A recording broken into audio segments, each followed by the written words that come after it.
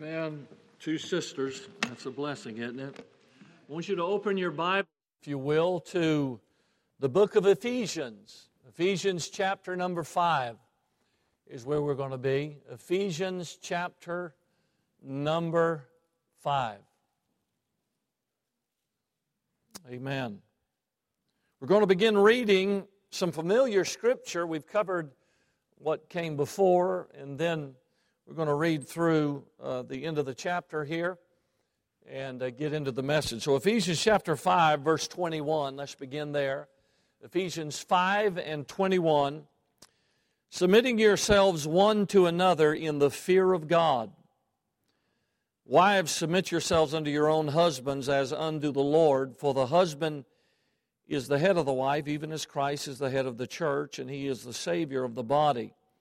Therefore, as the church is subject unto Christ, so let wives be to their own husbands in everything. Husbands, love your wives, even as Christ also loved the church and gave himself for it, that he might sanctify and cleanse it with a washing of water by the word, that he might present it to himself a glorious church, not having spot or wrinkle or any such thing, but that it should be holy and without blemish. So ought men to love their wives as their own bodies. He that loveth his wife loveth himself.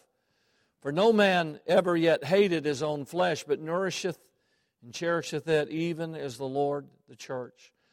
For we are members of his body, of his flesh, and of his bones. For this cause shall a man leave his father and mother, and shall be joined unto his wife, and they two shall be one flesh. This is a great mystery, but I speak concerning Christ and the church. Nevertheless, let every one of you in particular so love his wife, even as himself, and the wife see that she reverence her husband. Let's pray. Lord, help us today. Open your word for us and give us the things that we have need of. We're grateful for the way our hearts have already been touched through not only testimony and congregational singing, but the special that was brought to us. I pray now that in thy word you would open our hearts and give us the things that you'd have us to get today, that we might leave here, Lord, having heard from you, and that our lives would be closer to you. And we'll thank you for what you do. In Jesus' name, amen. So during the month of June, we have been discussing the marriage. We've been talking about a series on Ephesians 5 and drawing some other scripture in and talking about what God would have for us in our marriages and in our homes as Christian people. We talked about the key to marriage, and then we talked about how to revive a marriage. And sometimes you find marriage in need of reviving and resuscitating. This world has a way of sucking the breath out of relationships, and it's certainly true in the family unit. And in the day and age in which you and I live, we find ourselves where the family is not only de-emphasized, but it's fractured and fragmented, and many young people grow up in a home not having any idea whatsoever how to build a biblical family unit. I want to tell you, you ought to be able to find that in the house of God. It's important that we look to the Scripture. And so we talked about reviving. Then last week we talked about the reality of marriage and some things that we have to face as far as the vital role that trust plays in a marriage, and that authenticity and accountability and affirmation, all of those are essential to trust. If someone is not authentic in their relationship, then there's no foundation of trust on which that relationship can be built. We have to take the mask off, and if there's ever a place in the world where people get to know each other or ought to get to know each other, it's within the bonds of marriage. And so we have to be authentic. We have to be accountable to each other. Let me just say this right now. The first verse we read is submitting yourselves one to another. So I want you to understand there's a mutual submission that comes between husband and wife to where they put the other above themselves, and there's a humility that comes in relationships that are Bible, and God wants us all to find that humility that is in Christ and to exercise that one for another. And then there's the affirmation. We we ought to be encouraging each other to become what God wants us to become. We all enter marriage with an idea of who we are. We gather that by the assessments that other people make of us. You may have had a dad that told you were good for nothing and you believed it. You may have been in a previous relationship that you were abused and you may feel like that's all you're ever worth. One of the things I've noticed over my ministry, Brother Ronnie, is people that I've dealt with in abusive relationships often go back to the same relationship.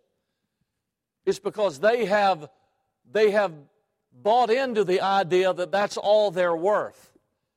And so they run from one troubled relationship to another troubled relationship to another troubled relationship. And what happens in the long run is they miss out on becoming what God wants them to be. Now let me say this to you. The one place in all the world that can overcome that, and I'm talking about human relationships, obviously Christ, we know that in the church, but I'm just saying the one place that can be erased and undone is the marriage relationship. If you have somebody that told you were good for nothing, but your mate tells you you're the best thing since sliced bread, I should have said peanut butter because I like peanut butter better. But anyhow, how many of you like peanut butter? Great. All right. I knew. Listen, we've got revival. But anyhow, natural Jif. But anyhow, let's get off of that. Don't sidetrack me. But here's the deal. Listen, if you have a mate that tells you are important and you're vital and you're loved, that can bring you out of and help you overcome the scars and the difficulties that you may have collected during your life from the assessment that other people make on you. Now, this is very, very, very important. Ephesus is a letter written by the inspiration of the Holy Spirit through Paul to a church. And it's about the family. Well, why is that? Because the church is only as strong as its families are. And the family unit is the thing that provides the backbone. It's the strength of a church. And a church is only as strong as its families are. And obviously it's made up of families and individuals. So he's writing. Now I love this because when I begin reading in verse 21, I read through the end of the chapter, and actually on into chapter 6, where he talks about the children and their relationship with their parents. When you read all of that from verse 21 down through chapter 6, verse number 3, what you find is a beautiful, smooth-flowing continuity of Scripture verses. It's wonderful. And he lays such a groundwork there that the understanding is if you will put into practice, if you'll obey, if you'll put into practice the principles that I'm sharing to you, church at Ephesus, then your life will not only flow smoothly. What does he say to the children? Children, obey your parents in the Lord, for this is right. Honor thy father and thy mother, which is the first commandment with promise, okay? And listen, then he says, if you will obey them, it shall be what? Well with thee, and thou mayest live long, that thou mayest live long on the earth. So the idea is simply this. If we do the things that God tells us to do, and we outline our home the way that God wants our home outlined, then there's a continuity. I want to call it harmony. I want to talk with you about how to harmonize the home, how to have harmony in the family. And the idea that two people meet on a starlit night, and they fall head over heels in love, and they get married, and they live happily ever after, and every morning they wake up, guess what? There are bluebirds on their windowsill singing. Summer, winter, spring, fall, doesn't matter. Those birds are always there. Everything's always happy. There's never any problems. Isn't that great? You live happily ever after. Nobody does that. Okay? That's far more romanticism than it is reality. Nobody lives happily ever after, there are things that duct tape won't take care of. Amen? And let me just say this to you. I want you to listen to me. I say this to young couples that I do the marriage. Here, marriage isn't magical. You don't just walk down, you don't just come down the aisle and pledge your life to each other and make a covenant. It's actually a covenant with each other. You don't just do that and all of a sudden there's this magical, you feel this pixie dust falling down on you and all of a sudden you are, you're magically somehow empowered to have a mystical union that's unlike all others. No, I want to tell you this. I want you to hear me carefully. There's a lot of work. Okay? Now, you know this, but I just want that to sit on you for a little while. There's a lot of work. There's blood, there's sweat, and there's tears. There's investment that you have to place within a marriage, and there's apologies, there's compromises, there's Band-Aids and date nights, and there's humility and a lot of other things that go into making a marriage what God wants it to be. It's not like the movies. Okay? It's not like Disney. It's not like that at all. The reality of the matter is it takes a lot of work. Now, it's interesting to me, and I want to emphasize this, and then we'll get to our first point, but I want you to just tune in on this really carefully. I've said this every week. I'm going to say it again. This is important. It's interesting that in the preceding verses, before verse 21, if you'll read those, and we've been through each verse, but if you'll read those verses, what Paul is actually saying in those verses, to summarize it, is before you ever get to the place to having a good marriage, you've got to be a good Christian.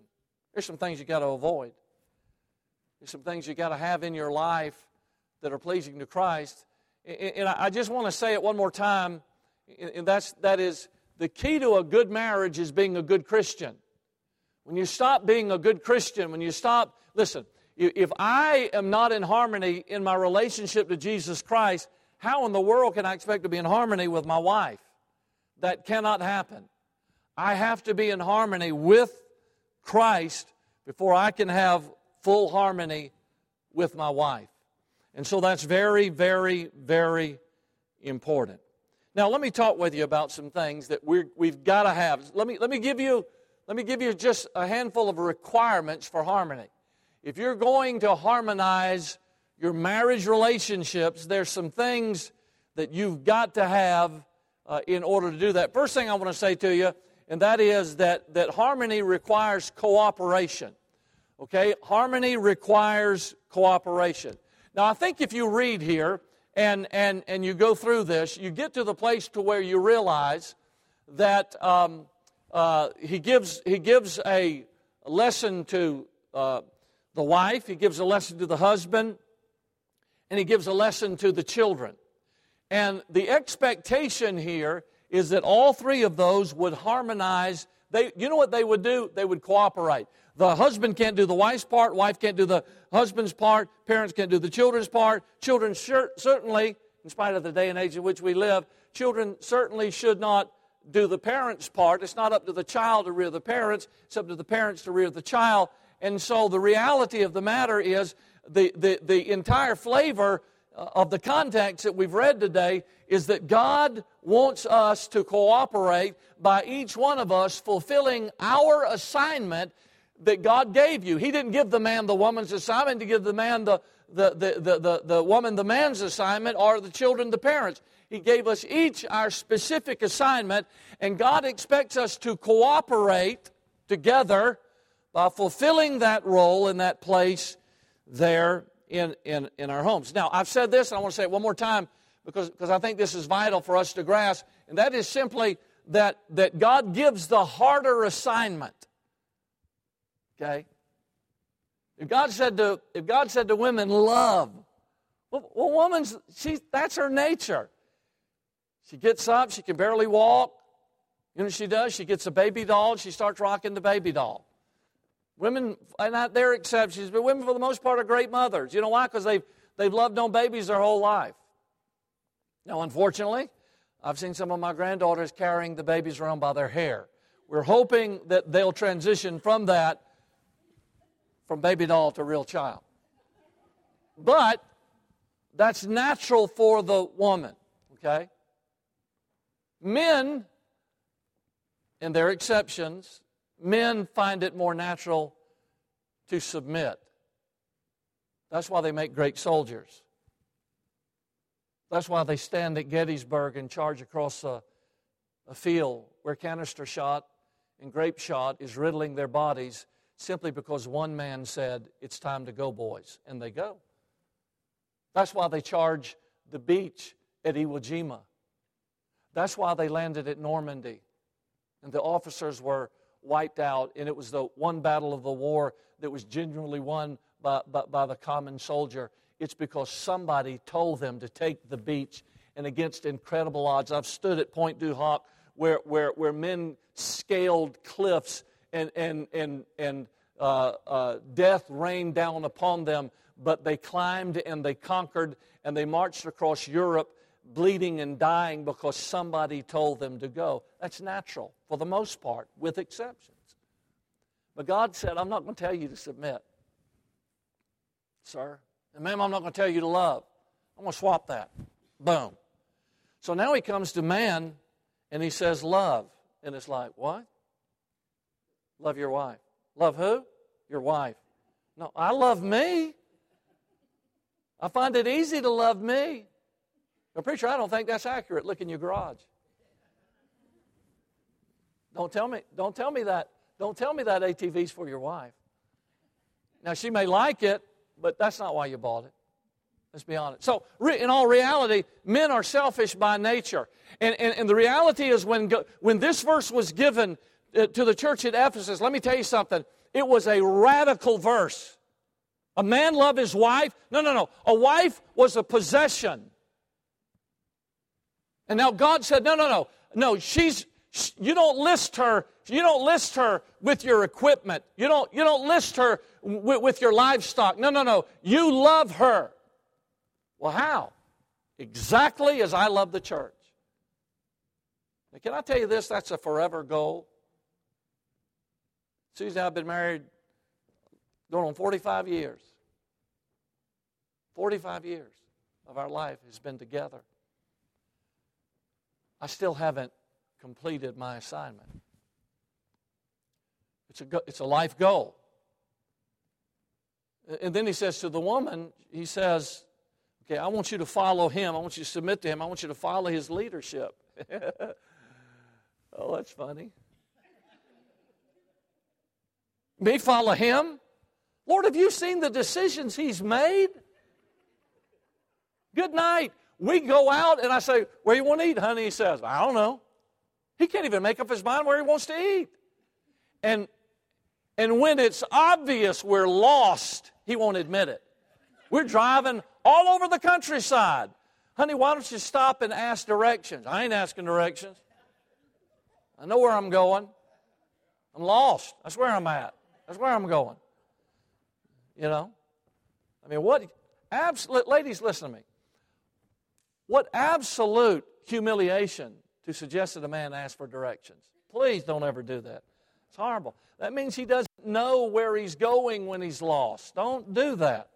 And so God gives a harder assignment to each of the genders. And the reality of the matter is when any of our assignments are out of sorts. No. When you rear your children and you train your children up so that they do not obey the authority in the home, you're rearing them up so that they will not recognize God in their life later.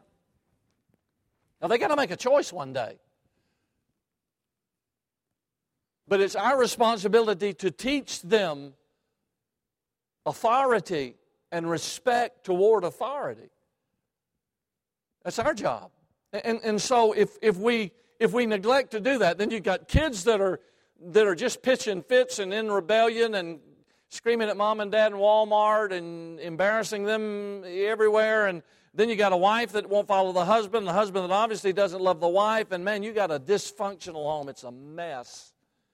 The thing that God created. Therefore shall a man leave his father and mother and shall cleave unto his wife. Now, instead of being a lot like heaven on earth, it's not. It's a mess. And so we're to cooperate. You ever been to an orchestra and got there early? And they're all up there on the stage, and each guy's got his instrument, and he's playing.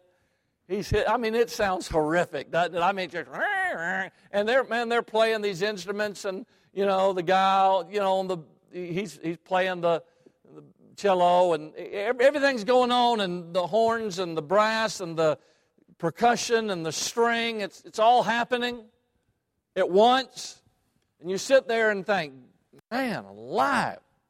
Plug my ears. This sounds horrible, but you know what happens?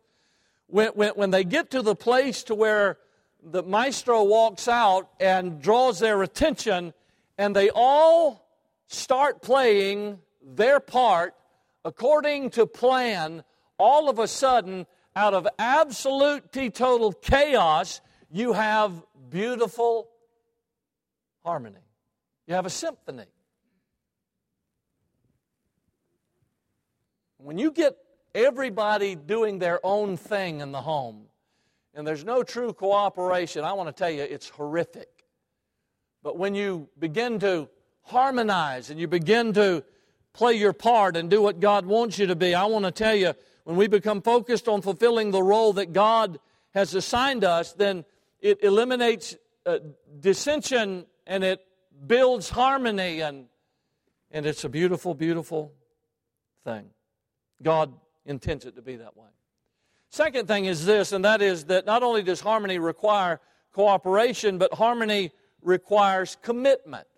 One of the things I'm going to go to when I deal with the people in Utah tomorrow and Tuesday, they've asked me to speak on the subject of commitment one of those days.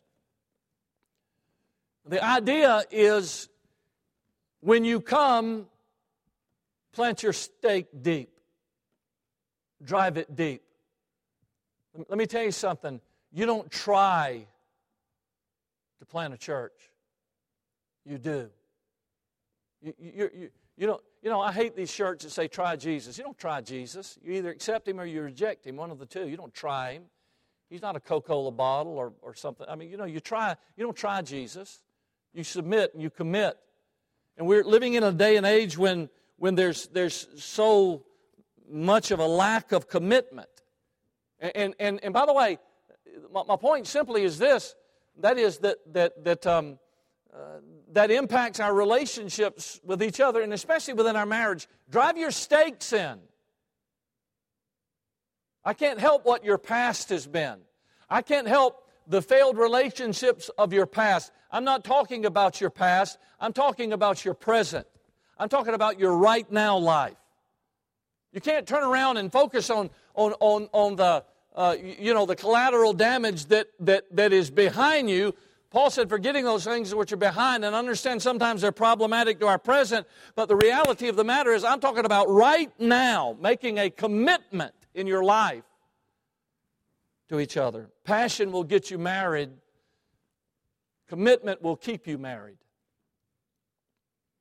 And that's just the truth of the matter. Commitment will keep you faithful to each other in a world that breeds unfaithfulness, an image-driven world where it's on your computer, on your television, it's on billboards, it's on your phone, it's everywhere. Commitment. The willingness to commit to each other. Commitment will keep us dedicated to training our child when we're tired and when the child becomes strong-willed. Okay? You discover, I got a strong-willed child. Well, that's fun. Well, let me tell you something about God. You know what God did? I want you to think of it this way. God trusted you with a strong-willed child.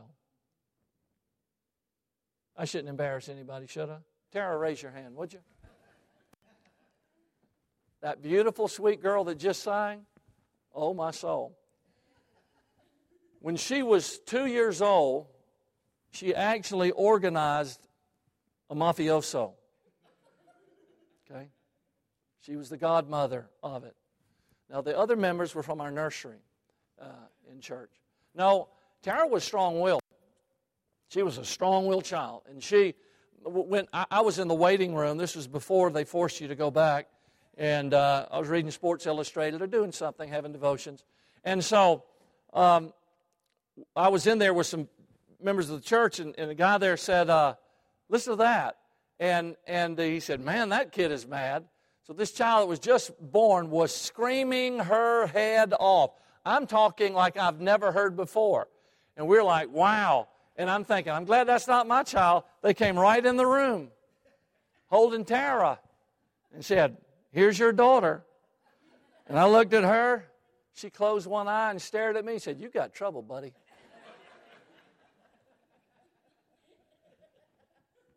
We had 3 blondes and 3 browns. All 3 blondes were strong-willed. All 3 browns were compliant, and for the most part. And so, you know, you might have a strong-willed child. Are you going to quit? Because if you do, you damage the child. No. Wait. Here's the reality. Everybody will look at the child and say, "Wow, that kid's a brat." No. The problem's not with the child; it's with the parents. They won't do their job. Stay with it. With a strong-willed child, when you lose the showdown, the child gets stronger and you get weaker in the eyes of the child. And so commitment will make you stand by the stuff and help your child become who God wants him to be. Commitment will get us through the inevitable storms that arise in every single marriage. We all face storms. Commitment will keep us together when problems come and passion wanes and pain paralyzes us somehow. Commitment will see us through those days. Commitment will help young love mature into old love. That's what it'll do.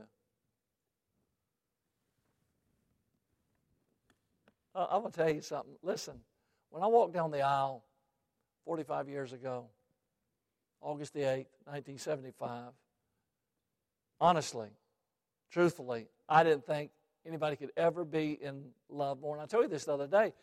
It's because she was beautiful. And so I just thought, where's she been my whole life? And I just thought, yeah, she agreed to marry me. Wow, we better get to the altar in a hurry before she changes her mind. I was in love. And I did not think that my love could ever improve or mature. Boy, 45 years later, can I just tell you, listen, it's better. It's just absolutely better because you learn each other, you get to know each other, and it just so enhances the relationship. Commitment will keep you going so that you can enjoy the blessings that God has for you together. Let me give you a great verse of Scripture. We'll go to my next point. 1 Peter 3:7. Listen to this. Likewise, ye husbands, dwell with them, that's your wife, according to knowledge, giving honor unto the wife as unto the weaker vessel, and as being heirs, listen to this, heirs together. Heirs together. Heirs together. What does that mean? You inherit something together that you cannot inherit separately. Heirs together the grace of life, that your prayers be not hindered. Can I tell you this? God will give to Dean and Susie things that God won't give to Dean or Susie. Okay, listen to me. God will give to Dean and Susie things that God will not give to Dean or Susie, because we're heirs together. God says, when you're together and you're unified, I've got some blessings for you as a couple. As this unit, I got some things for y'all. Do you know that God uses the word y'all? I just said it. Anyhow, so, Paul said, I reckon, so there's some, come on. Anyhow, so God says, I got some blessings for y'all that I don't have for you or you. And here's what we do. We stop short. We're selfish. We get mad. We want our way. Somebody said, Joseph Barth, I think was his name, said marriage is the last great opportunity for two people to grow up. But we don't grow up. And so we fight and fuss and argue and bicker, and we just want our way, and we have our temper tantrums, and here's what we're going to do. I ain't going to talk to you. And we go hide. We're adults and we're hiding. We're not speaking. It's crazy. And we miss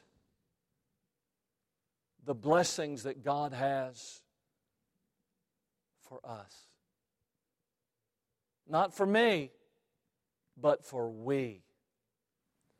And so we have to get to the place to where we commit to each other. Third of all, harmony requires communication. Now, I'm not going to spend a lot of time on this because I think that we've covered this, but I want you to just think about it for a moment. Harmony requires communication. If there is a basic ingredient that every single book on marriage will have in common, it's communication. Okay? So the husband, how does the husband win the wife? It's with the spoken word. Love. How do we love? We don't just love in our minds. We verbalize it.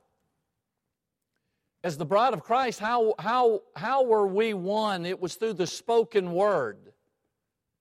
It reminds me of school when there's the beautiful cheerleader and here's the nerd that couldn't hit a jump shot if he was on a step ladder 3 feet away. All the ball players are walking around combing their hair in the locker reflection, thinking if she could date me, she would be honored. But the nerd's doing her work for her and helping her out and doing extra classes and sitting together in the library, and he's talking to her, telling her she's beautiful. This guy's saying he's beautiful. The nerd is saying you're beautiful. You know what happens? Here's what happens. What happens is he wins her by his word. He can talk. I had somebody ask me a while back, how in the world did he get her? He could talk. He was a good talker. That's why you see so many ugly men with beautiful women. This room is full of that example here. The spoken word. I've never seen Jesus, but as a 12-year-old boy, I heard his word through Bobby Richardson, who gave his testimony. And he told me how that he was saved by the grace of God. And it was the spoken word that won my heart, you see.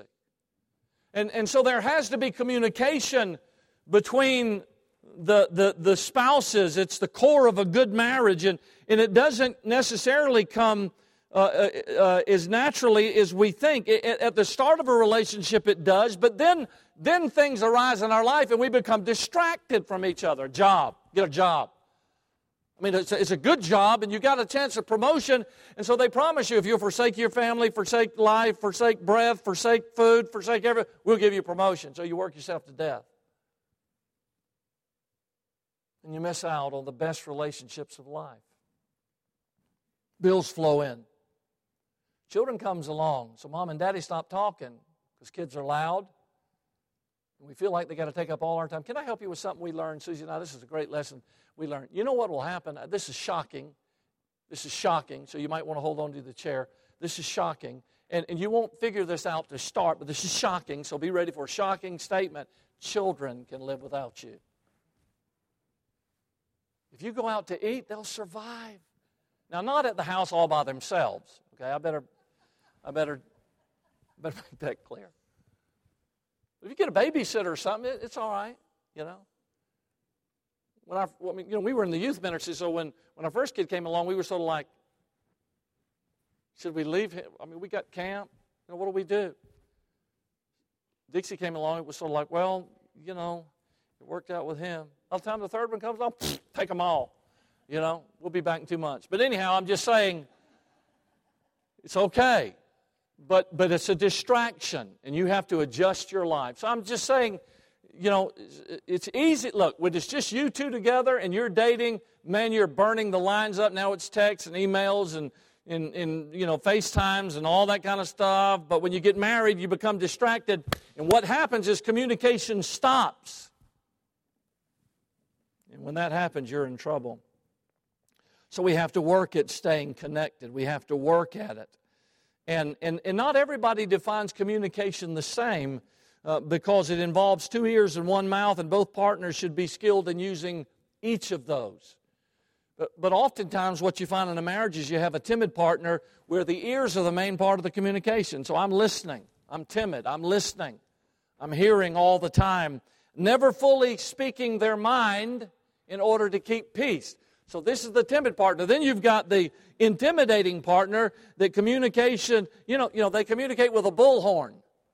And if they speak forcefully and loudly, guess what that does to the timid partner? That tells the timid partner, I'm making this choice. That's wrong. That's wrong. If you're in love and you've got the Spirit of God guiding your life, the longer you're married, the more you'll respect the opinion, the counsel, and the communication of the person that you're married to. And it works both ways. We ought to use our ears and our mouth. We ought to listen to what the other person says and listen with authority or the heart. And everybody should have the freedom and the right to express themselves. It's called mutual respect. It's a two-way radio. We both ought to use it.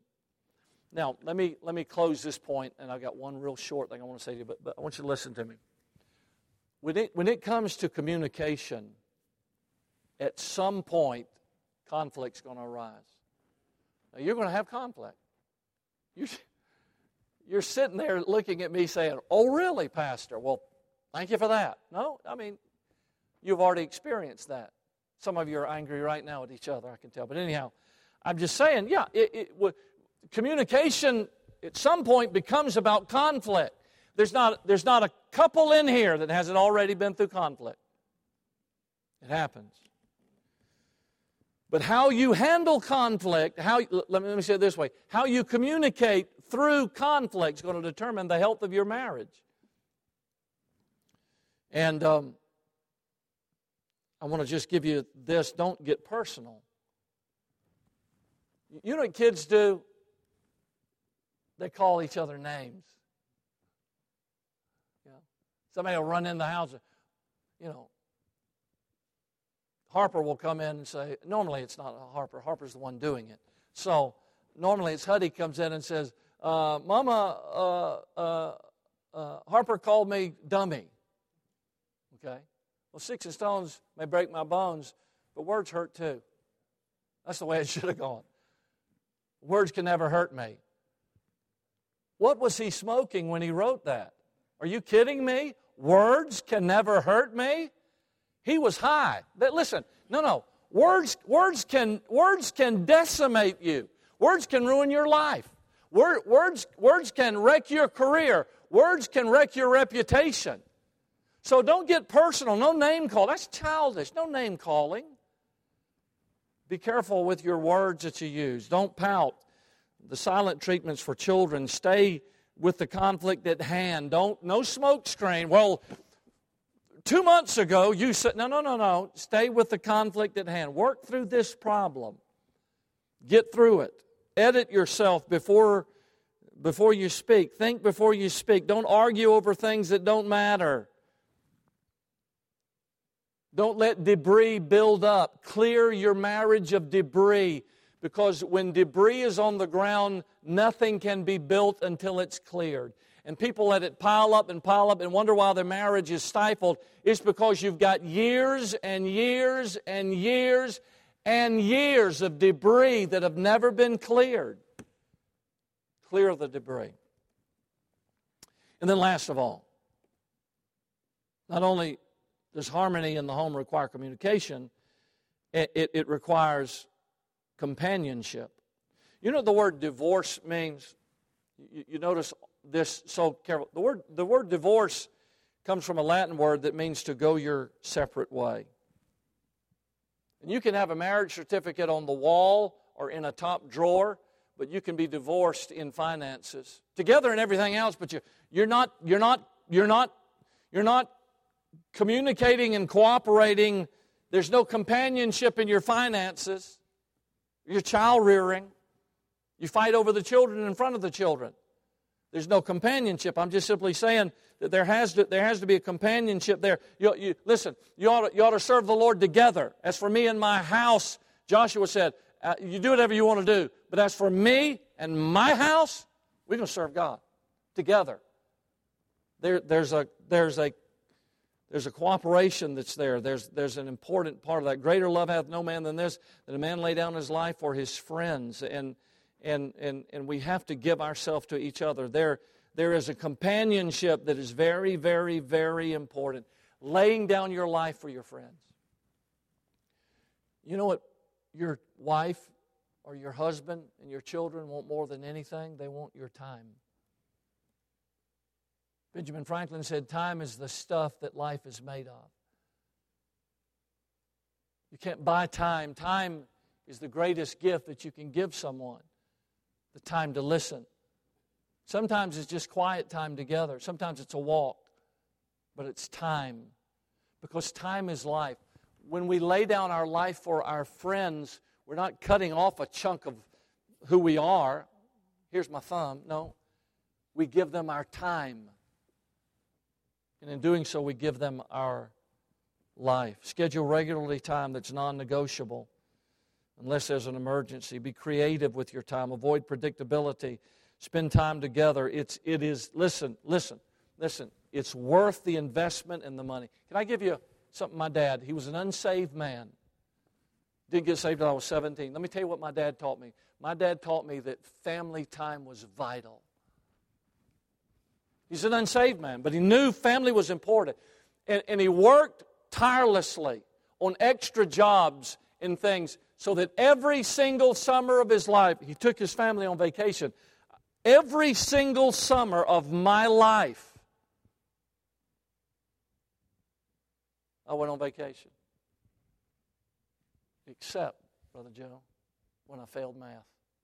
I had to go to summer school. He told me, you fail math, you don't go on vacation.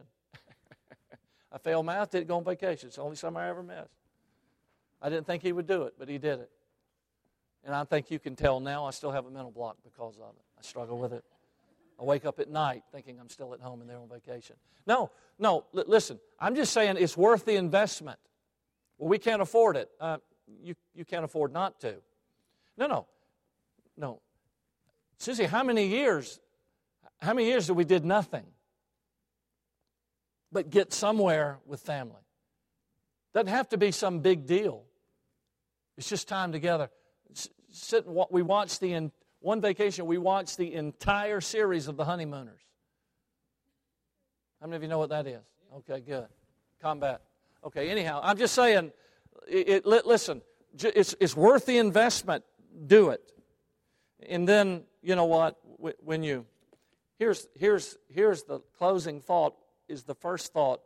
For me to have the right kind of marriage, I got to be Christ-like. Dean, love her like Christ loved the church. Susie, submit and follow Dean like the church should follow Christ. Did you notice? You notice who the main character in those verses are? It's not Dean, it's not Susie, it's Christ. He's in both of them. So if Dean is Christ-like and Susie's Christ-like, guess what happens to our marriage? Some harmony there. Because we're both treating each other like Jesus wants us to treat each other. Dean's out of the picture. Susie's out of the picture. Who's in the picture? Christ. That changes your marriage. It changes your relationship with each other. Then when she wrongs me, notice how I use that? Then when she wrongs me, well, why should I forgive her? Because that's what Christ would do and did for me. When I wrong her, and I go to her and say, Susie, I'm sorry. I really blew that. Will you forgive me? Well, why should she forgive me? I've messed up a lot. I've had to ask forgiveness before. Why should I forgive you again? Because Jesus forgives us all again, doesn't He? Again and again. So when we're Christ-like, my word, how it impacts our marriage. Well, let's bow our heads. Could we do that? Bonnie's going to come to the piano. I want you to think about y'all. Think about where you are in your marriage. Your cooperation, communication, your companionship.